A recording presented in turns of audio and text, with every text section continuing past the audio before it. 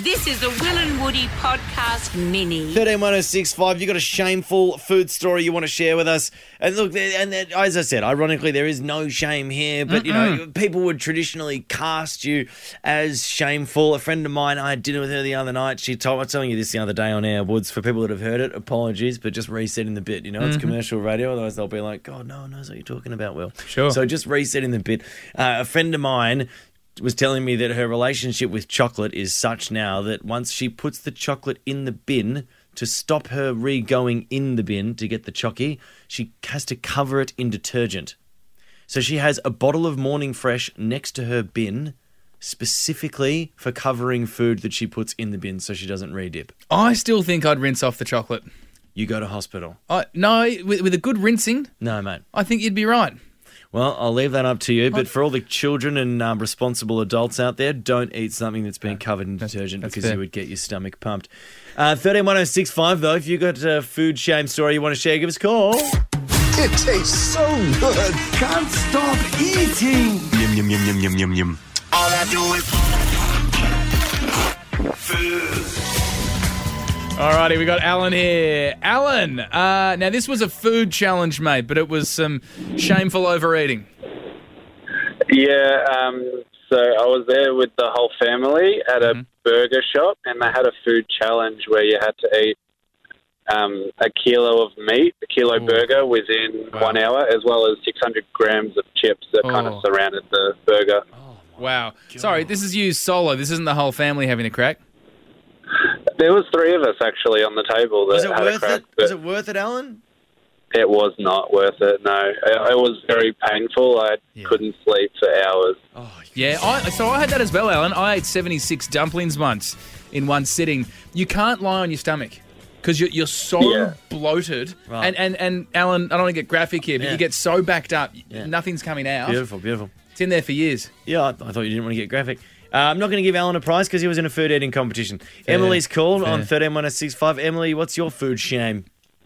Hey, so when I was younger, I used to be obsessed with Easy Mac, you know, the microwave macaroni and cheese stuff, to the point that I refused to eat anything else, where I ended up in hospital for 2 days and I was literally full of shit. They had to pump it out of me for 2 days. Just when we didn't want to get too graphic. Sorry. Em, you got yourself a Spinalese pillow. Congrats, mate. Bloody good gear there. That reminds me, my partner used to drink French dressing. So she'd come home from work. Yeah, that stuff praise French dressing. Yeah. She would just What is it neck with that. chicks and French dressing? I don't know. I don't think I've ever met a man that's enjoyed... Well, I'm just going to... You know what? I'm going to say mayonnaise in general. I don't think I've ever seen a man that has loved mayonnaise as much as my female friends do. I like mayonnaise. Yeah, I like it. But, like, Sam will get it. Yeah. Exactly. And she'll just dip her finger in it. Yeah, they're drinkers of the sauce, aren't they? She seriously... Well, you can't really talk, though. What do you mean? I catch you in the songs trying to fleece the cupboards for a jar of peanut butter. That's true. And you have a spoon on your desk. Yeah, it's which gross. is reserved for Disgusting. finding rogue jars. It's disgusting. Of peanut butter. It's a real problem. Scooping out of them. You're like a bear. It's disgusting. In a park in Canada somewhere. Yeah, people have to close the lids. No, they have to, and chain them up. Chain those things. Well, you got to do something because I'm getting them. I don't know. It's chain up your peanut butter. Well, you got to. Sorry, Christy, what's your food shame? Talk to us. I'm into an all-you-can-eat restaurant. Hang on, 2 secs, Christy. 2 secs. Good on you. Love it when people call on the old hands free and just fang through a tunnel. Yeah, it's a great moment on here. We love it here. She might be clearer now. Christy? You there, Christy? You've really killed the bid, Christy.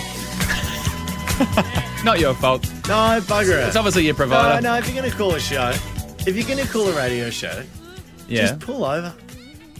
You're asking a lot there. No, I'm not. I think you are asking a lot. No, I'm not. We're letting you on the air. It's a privilege. I don't think it is. Christy's going to get another shot at the title. We're going to go to Bart here. Bart, what's your food shame, mate? Hit us. Boys, I'm a bit of a mess. I've got a bit of a reputation for it, but I was at work underground. I'd finished my lunch and another bloke came and he'd made all his pulled pork and coleslaw and buttered rolls for his crew, but they weren't there. I ended up putting away 7 pulled pork rolls after eating my own lunch. And as I got past sort of 4 or 5, I had a bit of a sense of pride as well. But after it got up to the locker rooms, I had to take my socks off with my feet because I couldn't bend over. Hear more of the boys on the full podcast. Just scroll up.